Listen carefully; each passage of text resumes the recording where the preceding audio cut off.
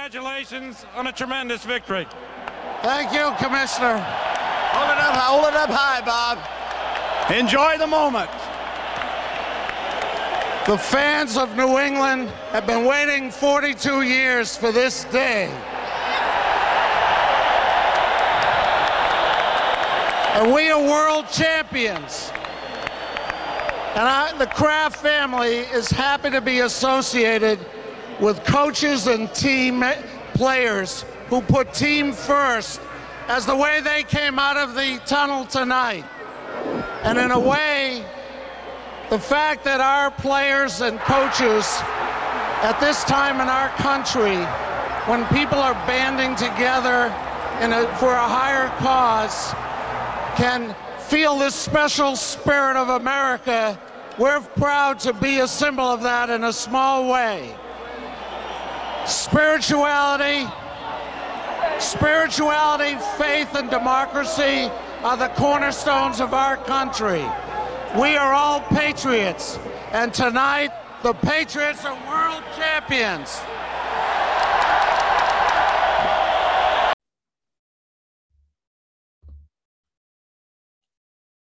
Welcome to the 101st edition of Entitled Town, and we're getting in the DeLorean, and we're going back to February 3rd, 2002, a little bit more than 20 years ago, when the New England Patriots, as 14-point underdogs, took on the St. Louis Rams. Tonight, a dynasty is born, baby. What can I say, Ricky Prohl? When you're right, you're right. But before we begin, as always, it's time for Four Down with Patrick Scartelli, Super Bowl 36 editions. Mr. Scartelli, the floor is yours. Thank you very much, Mr. Ironhead. Glad to be here on this, I don't know what we'd call this, an iPod broadcast. I hope this feature can become a regular thing, but I'd also like the Patriots to make it to the Super Bowl regularly. But I don't see much chance of that happening either. So here we go. These are the four downs for Super Bowl 36. Down one, Coach Bill Belichick forced his Patriots to be introduced as a team. Don't tell me the players actually decided to do that any more than they are allowed to elect their own team captains. It's like Bill's trying to establish some kind of, I don't know, Patriots method or something. Did he not see the Rams players joyfully expressing themselves and basking in their individual introductions? Mike Martz. Now that's the coach who was able to get the best out of his players. You just watch. Mike is going to make the most of his chance and coach until he's 65. Ricky Prohl was right. The Rams will be the next dynasty. And speaking of, down two, to Bucky Jones and Terrence Shaw. That was some terrific coverage on the Prohl touchdown that tied the game, dum-dums. What? Do you want some extra diamonds on your Super Bowl rings because you somehow didn't run into each other or actually get your ankles broken on that play? Neither of these players should ever see the turf of an NFL field again. Oh, and that fumble recovery to Bucky never happened. Down three, Willie McGinnis. A dumb fourth quarter penalty that erases a defensive touchdown is the sort of thing that a still unproven head coach like Belichick might want to set an example over. Even if the team eventually won by kicking a field goal. It would not surprise me if Bill exiled Willie to his old Cleveland stomping grounds next season as punishment. Down four, interim starting quarterback Tom Brady. One measly touchdown to your number 3 receiver, David Patton. Less than 150 total yards passing. That sort of production is not sustainable. Neither is expecting to win football games counting on defensive scores and last-second field goal heroics. You don't win games by plinking and plunking the ball for short gains on outlet passes and screens. You win games by zipping the ball over and around the defense, and for that you need a tall quarterback, one with a big arm, and a pedigree, or lacking that, one chosen number 1 overall. Let's just see what happens this summer down to Bryant College, where Drew Bledsoe will finally be given a fair chance to win his job back from this kid that infamously couldn't beat out another lesser Drew, Drew Henson. I think that over time we will learn that Tom Brady is no Kurt Warner. He's not even Trent Dilfer. Oh, and Ken Walter gets a dishonorable mention for punting out of bounds, but I don't focus on special teams. That is all for now. Scartelli out. Plinking and plunking sounds like a viable strategy for the Price is Right caller, not for sustaining winning football games. We're going to be positive every day. You're the people being negative, getting some of the fans. Larry Bird's not walking through that door, fans. Kevin McHale's not walking through that door, and Robert Parrish is not walking through that door. And if you expect them to walk through the door, they're going to be gray and old. And all this negativity that's in this town sucks. And I've been around, and when Jim Rice was booed, I've been around with Yastrzemski booed, and it stinks. It makes the greatest town, greatest city in the world lousy. This is Entitled Town.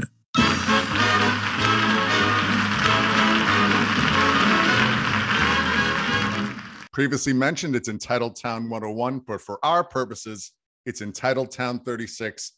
We're going back to the day that it all started.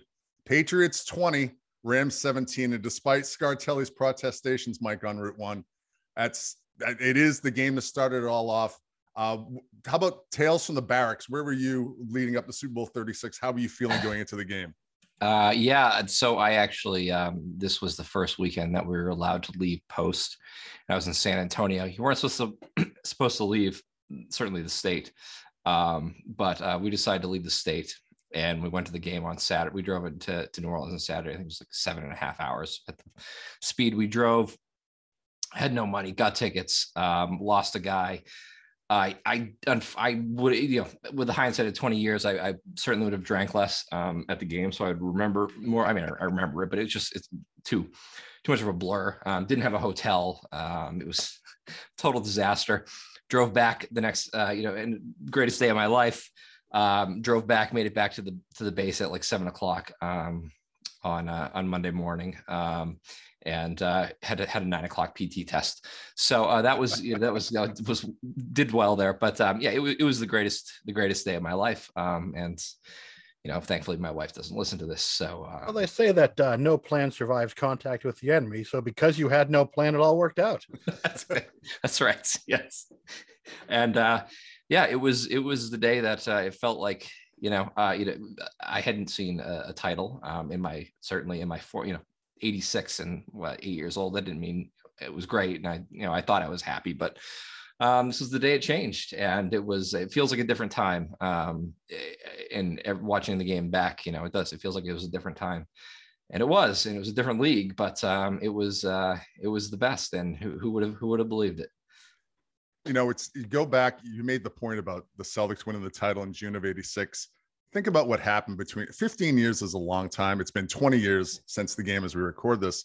But in the 15 years between Boston championships, Len Bias dies, Buckner at Shea Stadium, Glenn Wesley misses the open net in game 1 of the Stanley Cup final, Roberto Kelly hits a home run off of Jeff Reardon when the Red Sox are making a run against the Blue Jays late in 91. Reggie Lewis dies, Tony Pena's homer against the Red Sox in game 1 of the ALDS in 95. And losing to the Yankees in the 99 ALCS, including that horrific call by Tim Sheeta and his buddy Nobby missing the tag on Jose Offerman. It was a really shit run there leading up to it. And then, as we said, everything changed. And, this happened the entire season.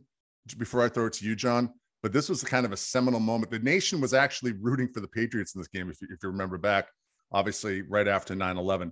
And this was a kind of a seminal moment in the national broadcast. And now, ladies and gentlemen, choosing to be introduced as a team, here are the American Football Conference champions, the New England Patriots. That was a great moment. John, unfortunately, Mike on Route 1 had the stones that we didn't. We discussed maybe going to New Orleans for the game. If you remember, after 9/11, travel costs were really low. People were a little bit nervous to go in large gatherings. Then we didn't have the stones to do it. But how are you feeling leading up to that game? You were living in Oregon at the time, and you hadn't had much exposure to the team until the playoffs came. So how are you feeling leading up to 36? I mean, they were a 14-point dog. The great Ron Borges predicted, what was the score, Mike? 73-0. 73-0. So there wasn't a lot of national sentiment on the Patriots, winning that game. But, we've watched enough football even before this magnificent run, the proverbial, that's why they play the game. The Patriots were playing really good football. They had knocked off two teams that were favored to beat them already. And anything felt possible with these guys. That's kind of how I was feeling. I was still pretty removed from it, the day to day, as you said, but it was just, and you're right, there was that plucky underdog. The Rams were the defending champs. A dynasty was about to be crowned. And there was something about that year, that moment in time. If you didn't live it, you weren't around for it, it's hard to really explain it. But, do you think it's like 67 for Dad with the Red Sox? Yeah, it probably is. I mean, the way they remember, that generation remembers their favorite teams of those eras. It's and it's the way we talk about the 86 Red Sox. It's the way we talk about the 85 Patriots. This team just happened to get it done at the end. There's a lot of magnificent, Cinderella stories. I mean, 20 years, people in Cincinnati will be talking about this Bengals team the way we talk about the 85 Patriots. That's true. They were a great team. They had this great run, this magical run. They just couldn't get it done. But it doesn't really ruin the experience, but I'll tell you, it is nice when your team wins that last game. And it was really nice that they won this game. I hate to do the Dave Brown Memorial actually there, but it was the Rams' second Super Bowl in 3 years. They had beaten the Titans in the epic Super Bowl in '99. Scartelli, you and I are the only one of the four of us. Dan is not here today.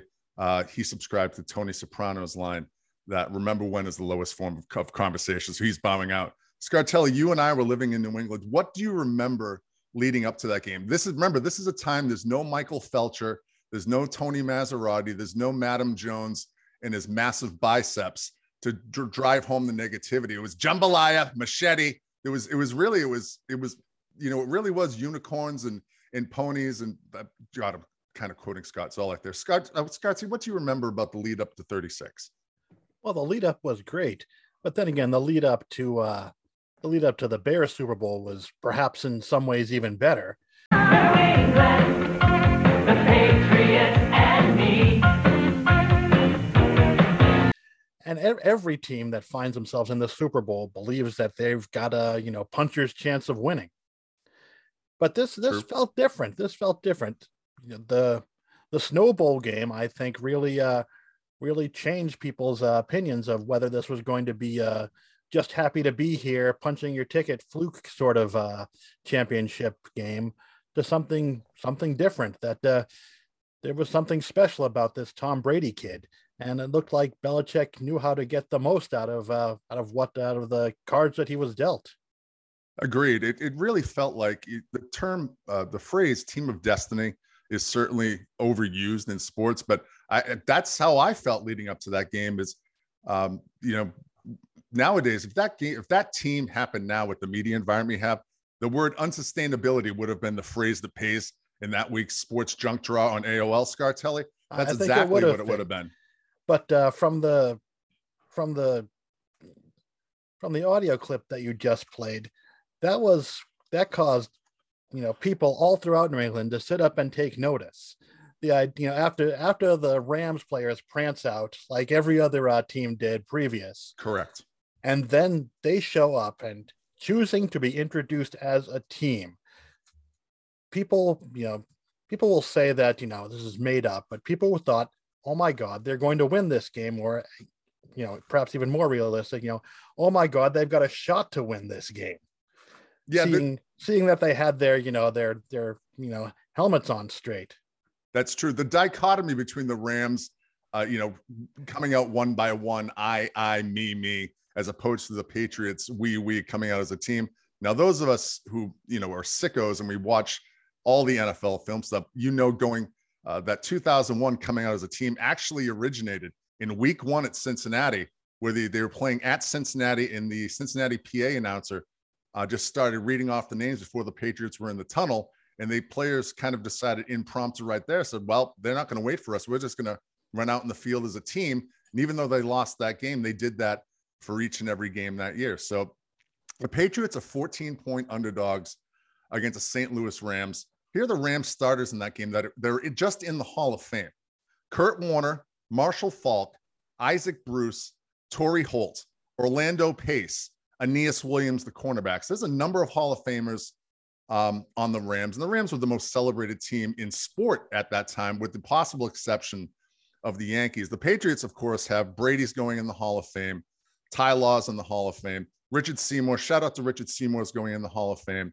And the Patriots has had solid players in every level of that goddamn defense. So the Rams win the toss, and a different day back then, they actually they don't defer, and they get the opening kickoff, and they don't really do much with it. They get out to midfield, and they pin the Patriots back. The Rams punter, John Baker, pins the Patriots back on their own 3, Mike, on Route 1. What were you feeling sitting in the Superdome with their backed up in the shadows of their own goalpost, 1st and 10 with a first-year starter under center coming into the game with a bum ankle? Well, I will say this. My confidence level, when I found out the score, I kind of saw the score of the Sunday Night Football game briefly on a TV, and I essentially bet the field. I bet a paycheck that that the Patriots would win the Super Bowl. So basically, I bet this guy from who's actually from St. Louis, I bet the field the Patriots are going to win the Super Bowl. He never paid me, so he owes me money if I ever see him. But maybe he got it over. Maybe he got it over in Iraq, and I just don't know yet. But no, I thought that, so I thought they were going to win. I've never been sure of anything in my life, and I thought they were going to win every game since. So take that for what you will. Right. But I was very confident they're going to win that game. And I was nervous about Brady's ankle. I remember being nervous about Brady's ankle, and if they had enough to keep up, if it got into being a track meet. But it was early on. It was like, okay, you get through a couple series, and you're like, this is all right, and they can run with these guys. I was nervous simply because number 11 had suited up for that game. Christ Almighty, we'll get to Drew later and his influence on that game. Mopey Drew, that's it, Tom. You are the man. Yeah. So the big play. The Patriots are 1st and 10 at their own 3-yard line. I think everybody felt a little better after this. Brady drops back to throw, looks, fires left, Troy right across the 10, 15, up to the 20, up to the 24, and a first down. Big. So that's a big play right there. The Patriots are out of the shadow of their own goalpost. Everybody can breathe a little bit easier. John, do you remember what you were thinking early in the game? It was like, the last game I attended at the old stadium was the Sunday night game, Mike, that you had referenced. And no one left the stadium that night thinking that the Patriots couldn't hang with that team. Mike Martz famously told his players after the game, says, we'll see them again. But, you're a little bit nervous. It's the first Super Bowl they're playing in 5 years, 5 years, I guess, since the Packers game. But for the most part, a completely different team. Your feeling after the first series of the game? Again, you and I, we're old-fashioned football fans, and field position is a big deal. And just the fact that I remember that drive, the fact that they got out to about midfield and kind of flipped the field back, that mattered. That stuff mattered. And I can't help but juxtapose the Super Bowl this year and Zach Taylor going for it. And you called me before I could call you on that decision where he decided to go for it in the first half. First series of the game. Right. And didn't get it, gave the Rams a short field, and the Rams were able to kind of go down and get their first touchdown of the game. I mean, that's sort of like that rhythm and feel of a football game. Do you chase that rhythm, or do you let that kind of rhythm come to you? And this game, I think, was a great example of the Belichick's patience. And we've come to value that so much. Mike on Route 1 said that same way. I mean, this was the game. This was that little stretch where I expected them to beat the Giants in both Super Bowls. I expected them to beat the Eagles. I expected them to beat the the Ravens when they lost to the Ravens in the playoffs. I certainly expected them to beat the Jets when they lost to the Jets in the playoffs. I always expect these guys to win, and I think it was because of the patience and just the brilliance of the way the Patriots and the coaching staff managed this game, and it started really with that first drive. Agreed. And the thing that I remember most, and this is pre-Bill Polian crying and having the rules changed after the 2003 season, the Patriots beat the living shit out of the Rams receivers in that game. It was very apparent early in that game. I remember vividly, and everyone's seen it on the recap videos, Scartelli, Torrey Holt going down the left sideline, going for a pass, and Tabucky Jones just monster throttling him out of bounds. The Patriots are throwing down Otis Smith, throwing down Isaac Bruce in the middle of the field, just absolutely beating the hell out of them. And Kurt Warner took a beating in that game as well, Scartelli. It was, again, a different era of football, but it's how you win games like that. It gets, we physical, they finesse, and the Patriots absolutely beat the hell out of the Rams in that game. Oh, they imposed their will on them is what they did through physicality. And that was part of the game back then. That was allowed. Yeah, it was intimidation was clear. Go ahead. I stepped on you. Oh, no. That's all I was going with that. Cause it was, like you say, the Marshall Faulk escaped from that crybaby Colts franchise to get to the Rams. So, good for him for doing that. But my goodness, it was a better time, I think, when there was a little more physicality allowed. No, agreed. As John said, the field position mattered, physicality mattered. Football is a game of attrition and intimidation, and it was certainly a little bit more then. So the Patriots get to midfield, they punt. The Rams get the ball at their own 8. They go and get a long field goal from Jeff Wilkins. The Patriots get the ball back for their second series, and they sputter a little bit. They go 3 and out, and you start to get a little queasy. They punt the ball back to the Rams. They play patty cake back and forth for a couple of series. So they go back and forth for a couple of series unremarkably. The Patriots sustaining against the St. Louis Rams. And then arguably the biggest play in the history of the franchise happens with just under 9 minutes to go in the second quarter. And in motion to the near side right comes Bruce. And Warner goes back to throw, and here's the blitz by Mike Vrabel. The pass is intercepted. Picked off by Ty Law. 30, 25, 20, 15, touchdown. Ty Law picks it up and takes it to the house. And the Patriots take the lead with 8:49 to go in the first half. The great Gil Santos on WBCN, the Patriots Rock Radio Network. It was thrilling for me to see you guys, the smiles come on your faces and the nods in hearing that calls. We'll go over some of the great calls in Super Bowl history again, but I think everybody at that point, it was the first time in that game where we're doing the Thomas Hill from the Duke, Kentucky, 1992, hands in the back head, like I can't believe what the hell I'm seeing. What was the environment like in the Superdome, Mike? Was it as pro Patriots as it seemed on the television? In my head, it reminds me, I think it feels like it was the loudest I've ever heard a stadium at that moment. And wow. I've been to I've been to a few games in domes, and maybe that's part of it. That was the only time I've ever been to the Superdome, and that was as loud when that interception happened. It was like you were having a heart attack. It was coming toward me. I was in that end zone. So I saw all the good plays in the game were coming that direction. It was just like, that was just such a heart attack. And I thought, it was loud, and it was just, can you believe it? And like you say, it was the first of many Thomas Hill moments that night. And I remember seeing his hand go up, and it was like, holy shit, they're going to do this. That it's not just me thinking that they're going to win, because I thought the Red Sox were going to win too, in 99. It was actually going to happen. The only podcast in New England to get a timely Tim Sheeta reference, as well as a Thomas Hill reference as well. John, were the people you were with in Oregon, were they rooting for the Patriots, and was there cheering when Law ran that back? Everybody except one guy. And it's like, we're joking about this game. It's like, it feels like yesterday. I can still picture it. This one asshole who had no affiliation with the Rams. I think he was like the kind of the Burt Breer guy who's buying the starter jacket for the best team, right? So he had that kind of vibe going. And he was a little bit mouthy early on, and that play shut him up. And that play got me fired up, right? Because I'm sitting there and I'm, I just watched the game, and I'm kind of tense, and I'm excited, but I'm kind of tense. I didn't maybe have the confidence that Mike on Route 1 had at that point, but that play was the play. And I just, we've talked about this in the past. I'm a huge believer in momentum in the context of a any sort of competition. Momentum is a real thing. You can't quantify it. It really happens.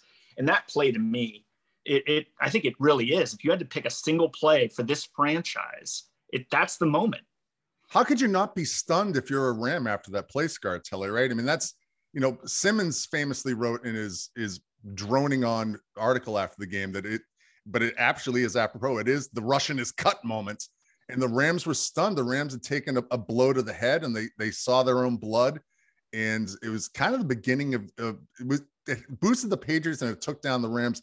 Do you remember where you were watching that game, Scartzy? Oh, sure. Absolutely. I was in we're renting a, apartment in South Hadley, Massachusetts, out in mortgage-free Western Massachusetts.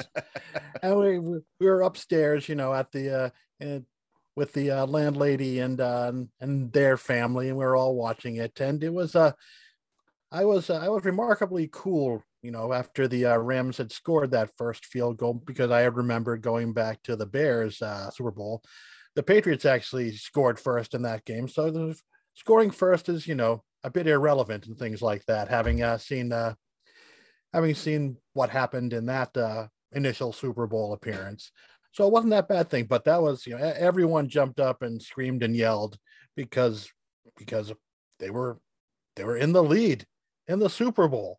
This, in the second quarter, wow, this is, whatever happens, this is going to be great. The first lead since, I could be mistaken, I think they had the lead 14-13 on the Packers in Super Bowl 31, but most famously, the biggest comeback in Super Bowl history at that time, Patriots 3, Bears nothing, first quarter of Super Bowl 20. So the Rams have to be affected after that. They stumble through their next couple of drives. I mean, again, the Russian is cut. The Rams get the ball back. They punt. The Patriots get the ball back. They put together a little drive. And then the Rams get the ball back again. And this happens. Here's Warner and the Rams stepping on their dicks for a second time in the game. On 1st and 10, fires over the middle. It is caught. And Ricky Proehl dropped. And the Patriots recover it. Back at the 45. It is picked up at midfield. Heading to the right is Terrell Buckley down to the 40-yard line of the Rams 39. Proehl fumbled the ball after he was hit. Terrell Buckley had a fantastic postseason for the Patriots in 2001 in the 2001 postseason, John. Again, a huge turning moment in the game. And I think one thing that can't be underestimated, Warner's a Hall of Fame quarterback. He gave the Patriots a lot of opportunities in that game to take the ball away, and they took the ball away a lot in that game. Well, it's the Belichick philosophy there. Like you said, we were talking about the physicality and the kind of the beating the Rams receivers took. I mean, Torrey Holt's longest catch was 18 yards. Isaac Bruce's longest catch was 22 yards. Ricky Proehl had a 30-yarder. Marshall Faulk's longest touch was 18 yards. I mean, they weren't getting behind the Patriots safeties. They were catching balls in front of them, and they were getting punished. And the Proehl fumble is, I mean, that's you plan for that. You keep hitting these guys over the middle, and you're physical with them, and those sorts of plays happen. Balls get deflected, balls get popped out. I mean, that was the strategy for the team, and they executed it, and they were able to capitalize on those mistakes. I mean, that's the key, right? They capitalized on that Proehl mistake. Could you feel the momentum in the building, Mike? In the building? Is that the sense inside the building? Yeah. There was momentum? Yeah. I don't really remember. I don't really remember that part. I do remember that the way they kept hitting, and they kept hitting Falk too, right? That was the key to the game. I think at that point it was hit him every time he tries to release. Every time he tries to release out of the backfield, hit him. You just remember hitting him over and over again. That was kind of the thing that you I think you could see where it was going, and it was like, and they can't, probably nowadays we wouldn't see certainly the stuff in the secondary, but like we talked about earlier, but yeah, that it was kind of where it was going. It was just slowing him down and disrupting it, and making Warner take the ball down and kind of go to his next look, go to his next progression. Teddy Bruschi famously said after the game in an interview, when he was asked what the Patriots' strategy for that game was, hit him when they have the ball and hit him when they don't. So the Patriots get the ball back after the Proehl fumble, the Buckley return, a clutch 3rd and 6, the first of many in a career full of clutch plays from Kevin Falk on 3rd and 6, getting the greatest block in Patriots history. The greatest block in Patriots. Grant Williams. Grant Williams, who subbed in for Matt Light, who was Matt Light, another nice call, Borges. Grant Williams takes out. Wasn't going to help anytime soon. That's right. Grant Williams channels his inner John Hanner against the Raiders in the AFC divisional game. He takes out 2 Rams. Fox carries the ball for a crucial first down. The Patriots are first and goal with less than 45 seconds to go in the half. They're up 7-3 with a chance to get more. And we all know what happened then. Charlie Weiss, take it away. Right thing. 50. Quick out goes. Z-slam. Patton to the far side right. Brady first and goal. St. Louis 8-yard line. Brady drops back to throw. Looks. Fires right. Touchdown! Touchdown, David Patton! Patton runs the out. The great Gil Santos. The whoop. Remember the Wayback Machine, the whooping it up by the production assistants in the WBCN booth behind Gil and Gino. Patton, the late, great David Patton, a super sky point to quote the Super 70s account, the late, great David Patton with the touchdown pass. Scartelli, they kick the extra point. The Patriots go up 14-3. And the Rams panic. There's 36 seconds to go in the first half. Buffalo Bills fans know all too well there's plenty of time when there's 36 seconds left to go in the first half. They put Marshall Faulk back to return the kick, and Vinatieri kicks the ball towards the right pylon. It looks like it's going to go out of bounds. Faulk catches the ball in a full run as an inexperienced kick returner, and instead of letting the ball go out of bounds and the Rams get the ball close to midfield, I believe it was the 40-yard line then. It was the 35 or the 40-yard line then. Faulk catches the ball, goes out of bounds inside his own 5. The Rams have to take a knee going into halftime. And Scartelli, you got to be feeling pretty good going into halftime. I think the halftime show might be something that we remember that game, but you're feeling good going into halftime. Yeah. Confidence was high at that point. This was we were in, terra incognita. This was not something that we were familiar with. going out. Okay, we're ahead. It's the Super Bowl. Now what? I guess we'll just watch the halftime show and then come on out and receive the second half kickoff and try and score some points there, I guess, try and score more points than the other team. I think that's what we're going to have to try and do. That's true. Mike, you two at halftime, what do you remember? Well, can I say one more thing? Regarding the Patton touchdown, and this is probably directly at Jerry Thorntons of the world, because I think I've seen him say this before. Because David Patton caught the ball in the same area of the end zone 2 weeks in a row, 2 games in a row, does not mean that it was the same play. And as we heard Charlie Weiss say, F right fade, 50 quick out goes, E slant. Right. Not the same. And that was, an out go that they changed because McLeon, I think was Dexter McLeon was spotting on the goal line. Yes, it was. Yeah. So, that was, that play, and it was a corner route that Patton ran in Pittsburgh out of trips motion, I think. I hate that, and it bothers me, and it probably shouldn't. But the greatest Super Bowl halftime show, given maybe there certainly have been better, I think, performers, and Eminem, Dr. Dre, and Snoop Dogg are not among them. I feel like Jerry Callahan now. But given the context of everything that was going on in the world, and that performance with with the scrolling names behind and MLK into, and then you hear the Edge hit the start of Streets, and it was on, and that was emotional, and that was awesome, and it'll never get any better than that. I don't think it will get any better than that as far as given everything. That was pretty awesome, and that's the best Super Bowl halftime there will ever be, and it kind of got you. It was very, very emotional, and I think I'll remember that one forever for sure. Here, Mike, here's Brady in his own words discussing that play. So you're right, Jerry Thornton wrong. Play was initially called F right 50 out Z slant.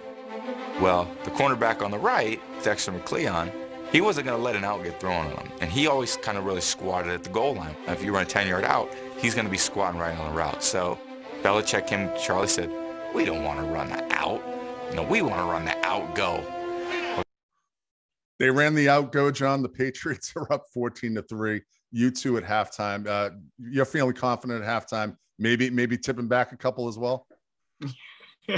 I remember I didn't drink much, and I don't drink a lot during Patriots games because I like to enjoy like the plays, right? So no, I was actually stone cold sober throughout this game, and it was, I mean, and U2 was remarkable. I love U2. I mean, it couldn't have set up better for the Patriots. I mean, they made their bones in America in Boston, right? I mean, and back in the old days, in the early 80s and whatnot, they were playing 3 shows in Boston before they were playing 1 show in a lot of Paradise, right? Yeah. I mean, so, here you go, right? I mean, the crowd, it couldn't have been more partisan for U2 than if you had picked Snoop Dogg to do a Super Bowl show in LA, right? I mean, it's, very, very synonymous in that respect. Back to baseball. It really does, Scartelli. So the Patriots and Rams trade punts in the third quarter of that game, and Warner for a third time in that game, or should I say the Rams for the third time of the game, and Warner in the second time of the game makes yet another mistake that'll lead to points for New England. All right, 3rd down and 5, St. Louis. Back to throw is Warner, fires it, is intercepted, picked off by the Patriots. Otis Smith at the 50, 45-40 left sideline, down inside the 40. Goes Otis Smith on the pass interception. Otis Smith, I mean, truly a 2-term Patriot and a fantastic compliment to Ty Law. I mean, what a great secondary that team had, Scartelli. Law and Smith at the corners, and Jones, the bruising duo in the secondary of Jones and Malloy. I mean, just a great game plan, terrific execution. The physicalness or physicality isn't a word, but I'll go ahead and use it anyway. What a great secondary. What a really great under the radar longtime Patriot Otis Smith was. Do you agree? Otis, my man Smith. There's so many great guys. I'm smiling like I've been, hit with nitrous oxide this entire podcast, just strolling down memory lane here with these familiar names from the past. It is just so great. Just to see everyone played their part. It was a Swiss watch of a team. Everything was working together, and that's Patriots football. John, it was a complimentary football masterpiece. Well, what did you have to say? Yeah, complimentary. Exactly kind of what I wanted to touch on before we get past it. 2 plays that happened in the third quarter by the Patriots would have been picked apart. We'd still be picking them apart 20 years later on Twitter if Twitter existed and the Patriots didn't win the game. The Ken Walter punts the ball 27 yards on a 4th and 6 from the Rams 43. Yeah. And then the next possession, Ken Walter punts the ball 36 yards into the end zone on a 4th and 4 from the Rams 36. Okay. Now today, the bright minds at NBC Sports Take Boston would be calling Belichick Coach Coward, right? For those decisions, but he stayed patient to his plan. He was not going to give the Rams a short field at all, at any cost, right? And he was going to, they were going to hit the Rams. they were going to hit the Rams up and down the field, force mistakes, and he was going to let the game come to him. And I just can't get over the way Belichick coached this game and won it as a 14-point dog, and then what you saw from Zach Taylor at this year's Super Bowl.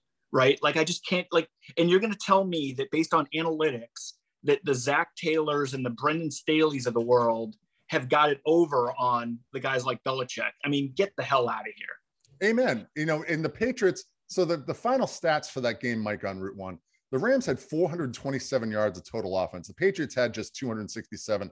Going into the last drive, the Patriots had 208 yards of total offense for the game. So they were getting outgained more than 2-1. But the big number, 3 turnovers. I mean, it was a complimentary football masterpiece. Say complimentary football masterpiece more, by the way. But I mean, it was all 3 phases of the game. They outplayed the Rams, and that's, again, it was a simpler time, Danny, before Bill Polian fucked things up for everybody. Yeah, one of the things I think that kind of annoys me about the hindsight of this game is the idea that Mike Martz blew it as far as, not getting Falk more touches. I guess he had 17 carries for 76 yards, 4.5 yards a carry, 54 yards, 4 touches out of the backfield. Well, the Patriots took him out of it. What was he supposed to do? They're throwing for 8+ yards per attempt. He's supposed to sit there and pound the ball. It comes out of taking care of the ball. Like you said, they have 400+ yards of offense. They played pretty darn well offensively. They just didn't take care of the ball. That's the difference. I don't think Martz stepped on his dick. The Patriots had a great game plan. Yes. They're on scholarship.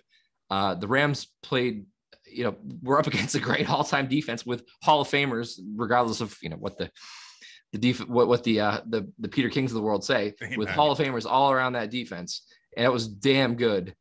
And they put up a ton of yards. So, the idea that Martz choked, I don't buy that. I think they played great. And I think the players turned the ball over. That happens. I don't think it just happens. It wasn't the malfeasance the Patriots showed in Super Bowl 31, letting Curtis Martin touch the ball 13 times while Bledsoe went for more than 3 times that with pass attempts. So the Patriots get a field goal to go ahead 17-3. The end of the third quarter comes. And I remember the guys I was with starting to look at each other and go, holy shit, the Patriots are 15 minutes away. The goddamn Patriots are 15 minutes away from winning the Super Bowl. Everybody felt good about their chances. I guess I'm speaking for myself. I felt really good about their chances going into that game. But with a 14-point lead with 15 minutes to go, a reality starts to set in. It really is. It's that holy shit moment. So you're looking at the clock as the fourth quarter comes. Just please let that time drip away. Please let that time drip away. And the Patriots the Rams had the ball for a little bit more time than the Patriots overall during the game, but it felt like the Rams had the ball the entire second half. And to the Rams' credit, they started to figure things out and they wore down the Patriots defense a little bit. And you guys will well remember the Rams take the ball. They go down the field. It's 17-3. And the Patriots force a 4th and goal at their own 1. And, I don't want to play it. I felt I owed it to you. But it's 4th and goal for the Rams with the Patriots leading 17-3. And the Rams have to have it here. 4th down and goal to go at the Patriot 3, and they are going to go for it. Warner back to throw, looking left, now being chased, now rolling to the right, he's got a wide open alley, he's trying to run for a touchdown, and he is down and fumbled the ball. It is picked up by the Patriots, the 25, 30, 35, 40, 45 midfield, it is Bucky Jones, he's going to go all the way. Bucky Jones will score for New England. But we all know what happened next. Holding 55 offense. I will go to my grave saying that the biggest swing in emotion in the history of American sports is when Russell Wilson threw the interception to Malcolm Butler in Super Bowl 49. I mean, for me, that moment, the dread that you started feeling after that play, and then the Rams scored and a quarterback sneak on 2nd down. By the way, Law actually dropped an interception 2 plays before that in the end zone that would have effectively clinched the game at that point. Mike, what was again, going back to Bird, what was the feeling inside the building at that point? Did the words Bill Buckner actually cross your mind? Well, first off, I got chills listening to that call because it's amazing. And yep. I don't have any negative feelings about that play because I thought I was like Red Fox, topical. Going to meet you, Elizabeth. As close to as I've ever thought that I was having a heart attack watching a sporting event was seeing Tabaki run toward the end zone. I thought this is it. The Patriots are winning the Super Bowl. And that's as excited as I've ever been. And I thought I was going to die, and it was amazing. It was like you understand why guys like beat off with a belt around their neck to reach that kind of point. It was just like, man. And one other note on that play, one of the great old board arguments, the legendary Patrick Pass, I believe, was in an argument one time with someone else, arguing that McGinnis, that was a very close, it was a close judgment call by the official on the McGinnis bear hug, which is a peak old board argument. So, very great. But it was like, at that point you're like, okay, is this going to be like the other times? Is this it? Yeah, I think it did kind of creep in at that point. Like, this is, It's going to go like the rest of the previous 15 years. Yeah. By the way, I think the BSMW style book calls for the belt around the neck while pleasuring himself. It's called the Michael Hutchins GIMP contraption, for the record. Yes, right. Scartelli, a real kick in the balls, wasn't it? Oh, the dagger had been, given out, and then all of a sudden it's taken back. The Rams have a pulse again, and it's pucker time is what it comes down to. Everything starts tightening up. Everything starts tightening up, and it's oh no, they can't do this to us again. We've been so good. We've brushed our teeth and we've said our prayers, and no, please, we just need to hang on for a few more minutes. The clock is still our friend, if we can. Yeah, and apologies for the wheeze here. But I had surprisingly little to do with this victory at the time, so I'm going to try and switch the things. But all the Patriots have to do is maybe send it down the field and kick another field goal and hang on for the win. That'd be nice. Wouldn't that be a nice way to win the game? So we'll see what happens. Well, thank you, California Bill. My name is Cousin Sal. This has been anyway. An email from our friend Snoopy. He wanted me to point out, he's very adamant about this. He goes, there's no penalty there. The Patriots take that back. The greatest show on turf gets skunked by at least 3 touchdowns in that game, because there's 9.5 minutes to go in the game. They're down 21 points, and it's pin your ears back. The Patriots pass rush throughout that game was absolutely fantastic. Oh, it would be desperation time for them. They'd be heaving it up like a certain statute of limitations. Don't bait me, Scartelli. Don't bait me. Oh, I'm trying. Yeah. We've got the disguised blitz. John, what do you remember about the Jones fumble return for a touchdown that was called back? Oh, I think I cleared the room on that, both good and bad. I mean, it was kind of, that euphoric, oh my God, what a play. They're going to win this game. I can't believe what I'm like, Al Michaels parlance, do you believe in miracles sort of vibe? Like, yeah, because like I said, I thought it was possible they'd win, but I'm watching it unfold and win convincingly, to Snoopy's, point. Yeah, they win this game. They blow the doors off the Rams. I mean, Kurt Warner gets, get him a body bag. Yeah. They were already hitting them. And the fact that they would have had their ears pinned back, I mean, it could have gotten really ugly. So I felt violated. I mean, yeah, it was probably defensive holding. I mean, it probably was, with the benefit of the benefit of hindsight. But I felt like, I got my absolute dick kicked in on that play. Because I'm cheering it up, and then yeah, it's like what it was like to be a Boston sports fan at that moment in time. Mike, you took us through the litany of pain. Didn't want to do it. Felt I owed it to you. Yeah, I mean, the litany of pain starts kind of coming back into your brain here, and you're like, oh no. I hate to tell, like, I never tell my son, like, you don't deserve anything. You got to go work for everything, right? You don't deserve, we don't deserve, but I'm like, oh, they deserve to win this game. Like, please do not lose this game. You guys have earned this game. But, hey, there was still a lot of time to play. There actually was a lot of time to play. So it's 17-10 Rams. There's 9:33 left to go in the game, and an eternity at that point. So what felt like was a pretty good deal. If there was live betting there, I have to wonder if the Rams were slight favorites to win the game at that point. So the Patriots get the ball back, and they promptly go 3 and out. So the Patriots took all of 1 minute and 6 seconds off the clock. The Rams get the ball back with 7:44 to go. And the Patriots man up. The Patriots gas defense mans up. Willie McGinnis atones for his error. To some point, he has a huge sack on second down, setting up a 3rd and 25. Warner tries to hit Torrey Holt for a first down. Otis Smith knocks the pass away, and the Rams punt the ball back to the Patriots. There's 3 minutes and 44 seconds left when Brady gets under center. Antoine Smith lost 2 yards running over right guard. Brady then hit a screen pass to Smith for 4 yards. Antoine Smith had a terrific Super Bowl, 18 carries for 92 yards. A terrific back, one of my favorites. Then the Patriots have 3rd and 8. There's 2:15 to go.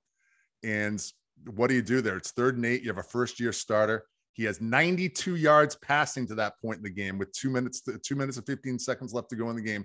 The greatest quarterback of all time had 92 yards passing. Pitch right to Antoine Smith. He does not get the first down. The Patriots punt the ball back to the Rams, and it's a truly miserable punt by Ken Walter. I'm not going to defend Ken Walter. He was on the team for his holding ability, and thank God he was there for the hold. But Mike, you can't be feeling too good sitting in the Superdome. 2 minutes to go. The Rams have the ball down 7. Yeah, and they didn't have it for very long either. Nope. And that was like sitting down, head in hands for sure. For me, like we've discussed, I'm a wimp in big situations, and I can't handle the heat. Okay, Cupcake. Yeah. So yeah, that was bad. But you know, the upside there is I thought that they were kind of in a tough spot, but I'm less worried when you can't lose. You know, when there's no possibility of falling behind, I can handle it. I can handle it. So that's kind of where my head is at, right? Is okay. Well, they're not going to go down here. It's still tied. So that's fine. I'm okay with it. I had a feeling of dread, but it's manageable dread. Agreed. And to your point, as you said, Mike, the Rams didn't have the ball very long. They got the ball with 1:51 left. It took them 3 plays to score. They went 55 yards in 3 plays, punctuated by a 26-yard touchdown pass from Warner to Ricky Prohl, who would also catch the same exact touchdown in Super Bowl 38 when he was playing for the Panthers. So the Wilkins kicks the extra point, the Rams kicker. Scartelli, the game is tied at 17. How tight are sphincters in mortgage-free Western Mass?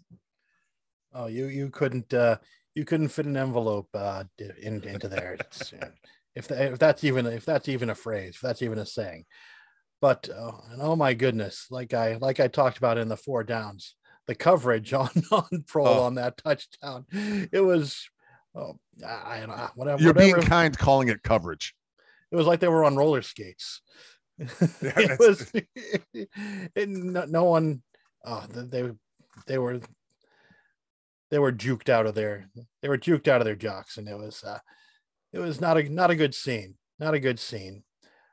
And you know, some people might think that being the Patriots are going to get the ball, and depending on where they are, maybe they should play for overtime. Maybe I should mention that twice. So John Madden famously said that he would have taken a knee and played for overtime. What were you feeling in the moment? Did you want them to go for it with a first-year starter with 92 yards passing in the game to that point? You know, it's funny. Neither team had a timeout left, right? And Troy Brown returns the kick. They start inside their 20. They start at the 17. Correct. So it's like, you know, again, with 20 years of hindsight and seeing the way they've operated their offense over this, you know, with Brady over the years, it seems obvious that they would have gone for it. But back then that was a bold decision. And they started cautiously, you know, the check downs to Redmond, and, you know, Redmond doesn't get out of bounds. Was it on the first one? No, not on the first one. Third play. On the third play, you know, it's you know, maybe they aren't able. They don't have the time to you know, get into field goal range. But they were cautious, but they were bold. And you know, the idea that they would just take a knee at that point, I think does seem kind of foolish. The idea that, you know, he's going to go all full Bledsoe and chuck it is even more foolish. They did the smart thing, which is kind of what they've done for 20 years. It's like Madden didn't even see the snowball from 2 weekends previous. Yeah. Well, it did lead to this iconic moment, and I'm going to try not to do the Clave and Shake as we go to the GOAT explaining what happened leading up to the final drive of Super Bowl 36. It's 17-17. Well, my first thing is I go up to Charlie and I say, "What are we doing?" And he says, "We're going." So I said, all right, what's the first play? And Charlie says to me, as I'm sure Bill sent his here, you better take care of that ball. So Charlie yells at me. He says, hey, take care of that ball. And Drew was kind of standing next to me, and he kind of just shuffled in front of that, and he says, that. Go out there and sling it. Well, thanks, Tom. Thank God Tom didn't take that advice on the first play of that series, Mike Unruh. When Leonard Little almost strip sacks Brady, I'm 1,000% certain if Bledsoe had been under center there, the Rams score a touchdown, they win the Super Bowl on a strip sack there. But how'd you feel about them going for it at that point? Well, almost being strip sacked by Leonard Little is better than almost driving home with Leonard Little. But, beat me to it. Yeah, but no, I don't know. I'm all in. I'm always all in on going for it. In those situations, even prior to the modernization of the passing game in the NFL, I always was kind of like, why don't you go for it in these situations? I thought there was no, I don't want to go into overtime with that team. So I think it completely made sense. But no, you're right. It was really watching it now. I certainly didn't know it at the time, but seeing how close he comes to getting rid of that ball, and he kind of has to T-Rex arm it there. And, but seeing those first couple of plays, you're like, okay. And then when they finally did, they clocked it once. And then they got another one, the 11-yard one where where Redmond gets out of bounds, gets his elbow out.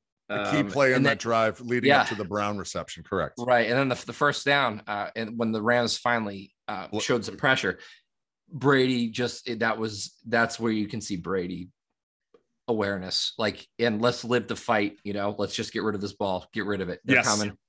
He saw it pre-snap. They're coming. There's nothing there. Get rid of it. Let's just get out of this, right? So that's Brady, right? I'm glad you mentioned that play because he rolled slightly right when the Rams sent pressure, I believe, for the only time in that drive until the Wiggins catch. And I actually screamed at television, "Don't throw the flag!" I was fearful they're going to throw a flag for intentional grounding, but you can't throw the flag in that situation there, and they didn't. So J.R. Redmond's the 3 greatest plays of his Patriot career, leading up to the seminal moment of this drive. And in a career full of great plays, this just might be the best one for Troy Brown. Stands in the pocket, steps up, fires down the field, caught. Troy Brown at the 40. He's to the left of the 37-yard line and goes out of bounds, stopping the clock at the Ram 36 with 21 seconds to go. 21 seconds to go, Scartelli. Now you got to believe. It's a 54-yard field goal. It's indoors. You got to be feeling pretty good right there. The next play, Brady hits Jermaine Wiggins on the right hash mark. I remember when Brady spikes the ball with 7 seconds to go, he catches the ball in his left hand. He kind of holds it there for a moment. And I remember thinking to myself, and again, you can choose to believe me or choose to believe them full of shit. I remember thinking that cat's different and holy fuck, the Patriots going to win the Super Bowl. Scartelli, what were you feeling? I was feeling very much the same thing. They put the graphic up saying that Adam Vinatieri hadn't missed a field goal in a dome. And I don't believe that was, one of those jinx sort of moments. I think that was just letting people know that, hey, guess what? This guy's pretty good kicking indoors.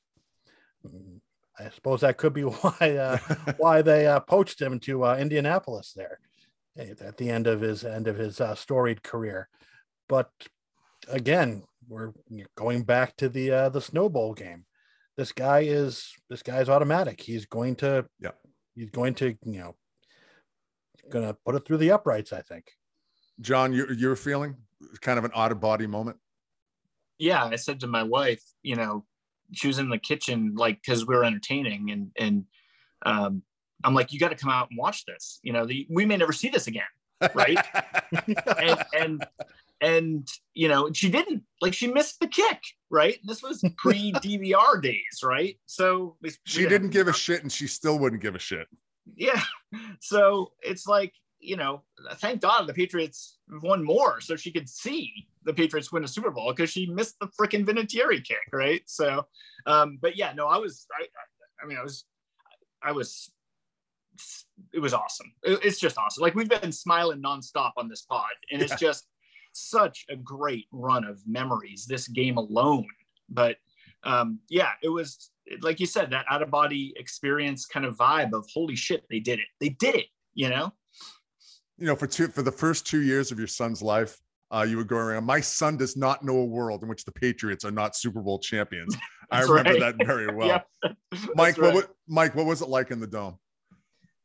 I surprisingly, I don't have like I think I was just too like out of it to really like realize what was going on around me.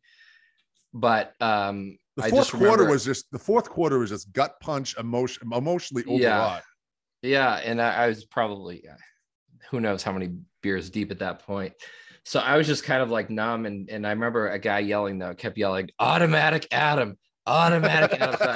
So that was good. So that's kind of where I was at, and that's what I was thinking. And I thought he was going to make it, but you don't know. But yeah, it was great, and you were just like, okay, this is it. And I couldn't comprehend what would happen next. I couldn't comprehend what would happen next. I love, and watching it back, I love everything about how that was set up, and Madden coming back and saying, sometimes you say stupid things as announcers.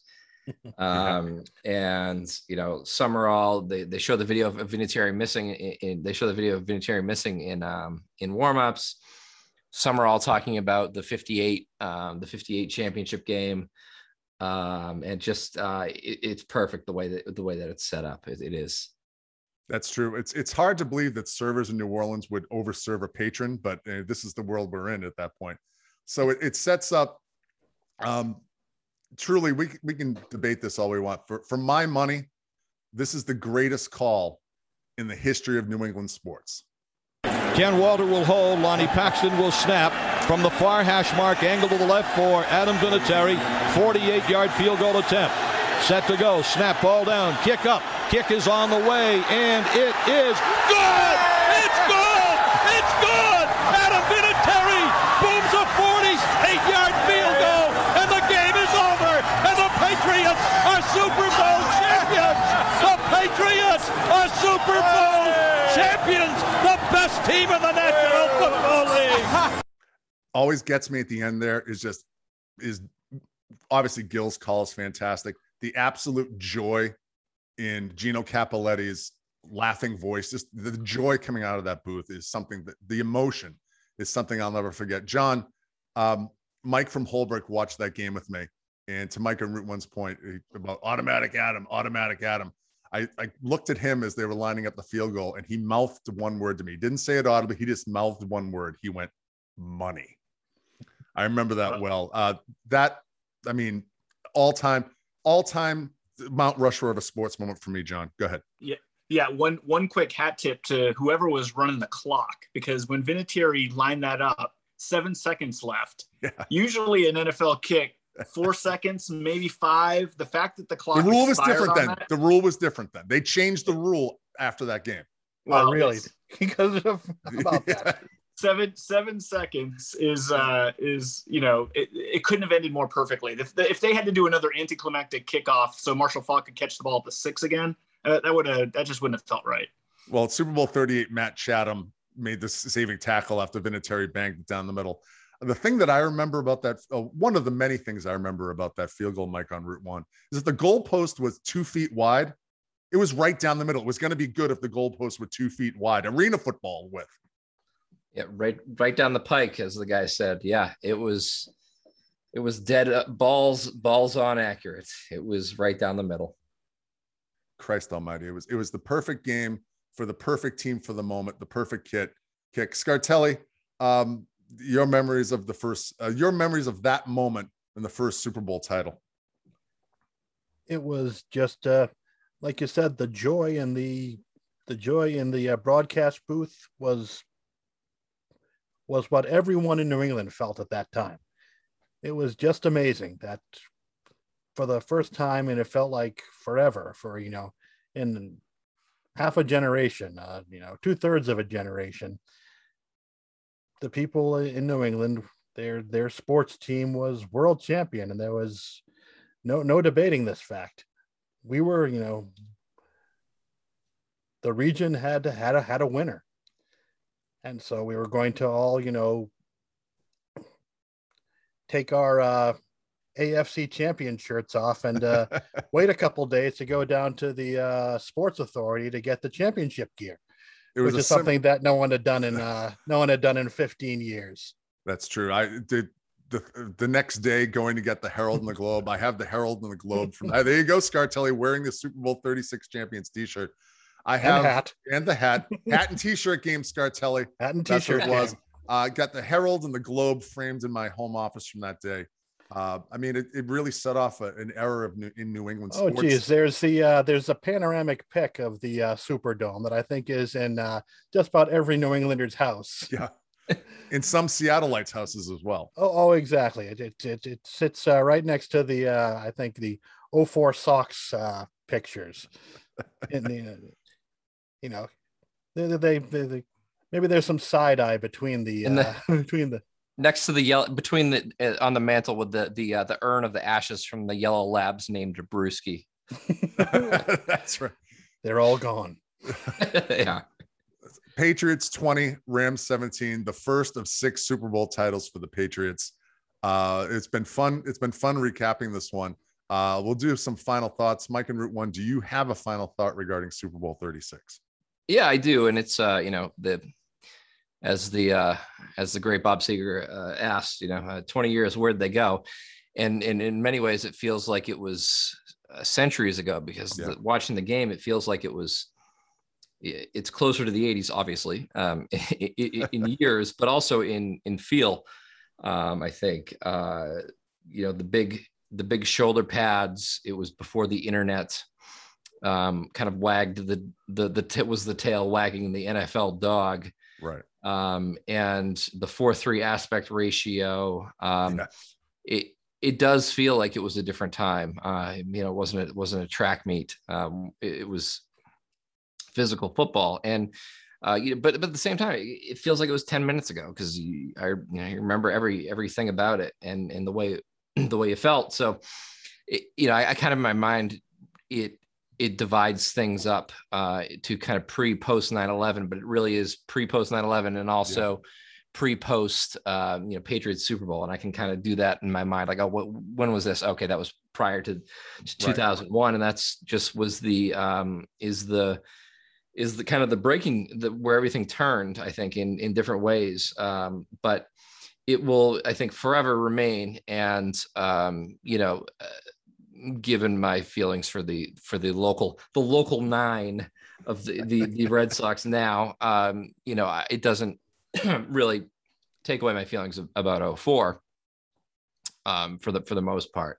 But I think it's kind of like that was our first, so that's why it will continue to hold that special place. And the best part about 2001 and about the Patriots dynasty to me is the dirty secret is that the winning only once makes you want to win more, and it makes as a fan to experience that more. And without the knowledge of the last 20 years, it's just crazy because that period between 04 and 14 was just like, are they going to do it again?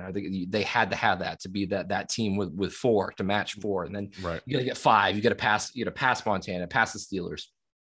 So the fact that was the first one, and it kind of was unvarnished, and if they had lost, it would have been terrible. It would have sucked, but you would have been okay with it. 'Cause it would have been just another one, and it wouldn't have been. But just everything else that came after that, certainly after 04, I think, when it was like, okay, this is the dynasty, preeminent dynasty of the century.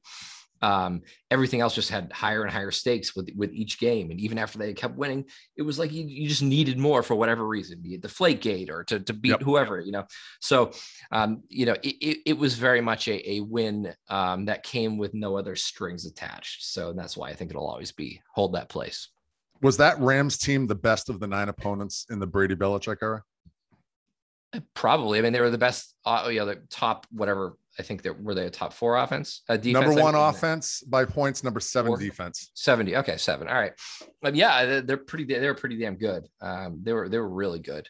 I don't they were a great team, and I'm glad that they derailed them. So, and I love the Tom Brady overrated. Was that Dre Bly and Yes. Cleon maybe over there on the sideline? Yep. I think so. Yeah, but it was that was the best, and it will it'll never be equaled. Dre Bly and Dexter McLean showing the scouting skills of Greg Bedard there. Well done, guys. Scartelli, your final thought on the 36 podcast. This is just complimenting Mike on Route One, but even if it had just been a one-off, like the Ravens had done the season before, right, or like the Buccaneers would do the next season, and they'd win another one 10, 20 years down the road, it still would have felt great. But you're living your life in one direction sort of thing. And knowing that they have that one off year in 2002, and then they'd really just run over the league the next two, and win 3 out of the 4 Super Bowls during that period. This was places we'd never been before. We weren't around for when the Celtics were dominating during the 50s and 60s. Most of us were either very little when the Bruins were winning Stanley Cups in the 70s, and so this was, and the Celtics doing what they did, that was great stuff too. But that was 20 years in the past. So this was an absolute sea change for sports fans in New England, and we got used to it real quickly. Yeah, we certainly did, Scartelli. That's a good point. My final thought is more of a stream of consciousness kind of thing. And the word that comes to me is grateful. I was born in New England. I was on this blue ball hurtling through space. I got to witness Larry Bird and see Tom Brady and the Patriots win 6 Super Bowl titles. I've lived long enough to see the Celtics beat the Lakers twice in the finals. The Bruins winning a Stanley Cup and the Jacobs crime family getting to fill their coffers, and the Red Sox beating the Yankees in the playoffs, not once, not twice, but 3 times eliminating the Yankees in the playoffs. And it honestly, it hasn't gotten better the first time, but it doesn't suck either at the same time. Gentlemen, thank you very much for this trip down memory lane. John is at that John Irons. Mike on Route One is at In This Town One. Scartelli is the purveyor of the sports junk drawer at the 15net.com. It's a hat and t-shirt game for Scartelli. He's at Patrick Scartell, the 15net.com. My name is Mike Irons. Again, thank you for listening to Entitled Town 36. And it's not as always in signing off the podcast. Here's what I want you to do. I want you to turn on your DVD player and watch the highlight video of Super Bowl 36. Thanks for listening to Entitled Town, everybody. WBCN salutes the Super Bowl champion New England Patriots. Brady drops back to throw, looks, fires left. Troy Brown across the 10, 15, up to the 20, up to the 24. And a first down. Big. Warner fakes the toss, rolls back to throw, being hit and being sacked from. And Warner goes back to throw, and here's the blitz by Mike Vrabel. The pass is intercepted. Picked off by Tylaw. 30, 25, 20, 15, touchdown. Tylaw picks it up and takes it to the house. Brady calling signals, toss sweep to Smith to the left, across the 15, across the 20, out to the 25. Back to throw is Warner on 1st and 10. Fires over the middle, it is caught. And Ricky Proland dropped, and the Patriots recover it. Back at the 45. Coming to the left side, Antoine Smith trying to turn it wide. He does. First down. That's out of bounds. It's Kevin Falk. Brady drops back to throw. Looks. Fires right. Touchdown, David Patton. 8-yard touchdown pass from Tom Brady. What'd I tell you? 31 seconds to go in the half. Sides Warner back to throw. Steps up in the pocket. He's hit him. He steps up. The ball is battled out of his hand. Brady, the handoff to Antoine Smith. Coming to the right across the 20. He's on his feet at the 25. At the 30, cuts back inside. End around to David Patton from left to right. He's across the 30, 35. He's at the 40, 45. He's at the 50, the 45. He's to the 43 of the St. Louis Rams. David Patton. Back to throw is Warner. Fires. It is intercepted. Picked off by the Patriots. Otis Smith at the 50, 45, 40 left sideline. Down inside the 40. Goes 37-yard field goal attempt coming for Adam Vinatieri. Snap, ball down, kick is up on the way, and she's good. Warner back to throw. Stands in the pocket, now being rushed. Now he gets away, back to midfield. Now he's still being chased. He's hit. He's sacked back at the 45-yard line. The Patriots were relentless. Fires down the field, caught. Troy Brown at the 40. He's to the left of the 37-yard line and goes out of bounds, stopping the clock at the ring. Direct snap to Tom. Looks, fires over the middle, caught by Jermaine Wiggins down to the 30-yard line of St. Louis. For Adam Vinatieri, 48-yard field goal attempt. Set to go, snap, ball down, kick up. Kick is on the way, and it is good! It's good! It's good! Adam Vinatieri booms a 48-yard field goal, and the game is over, and the Patriots are Super Bowl champions! The Patriots are Super Bowl champions! The best team in the National Football League! Congratulations to the Super Bowl champion New England Patriots from the flagship station of the WBCN Patriots Rock Radio Network, WBCN Boston.